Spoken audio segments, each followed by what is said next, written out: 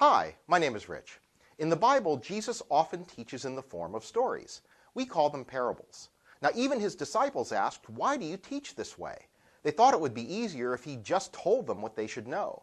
But Jesus answered that he used parables because you would only understand them if your heart was in the right place. This is the final week of the Living Generously series, and our passage is the first parable that appears in the Bible, the parable of the sower and the seed. In this story, a person sows seed that falls on different types of soil. The seeds that fall on different kinds of poor soil die out. Only seed that lands on good soil flourishes. Now, I've heard people blame the sower. Why is he scattering seed all over the place? Why isn't he targeting the good soil?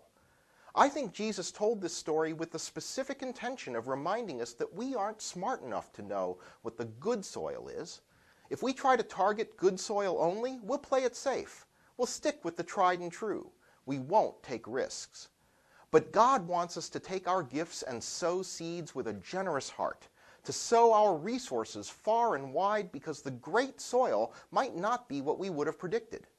The parable reminds us that we aren't responsible for succeeding, we're responsible for trying.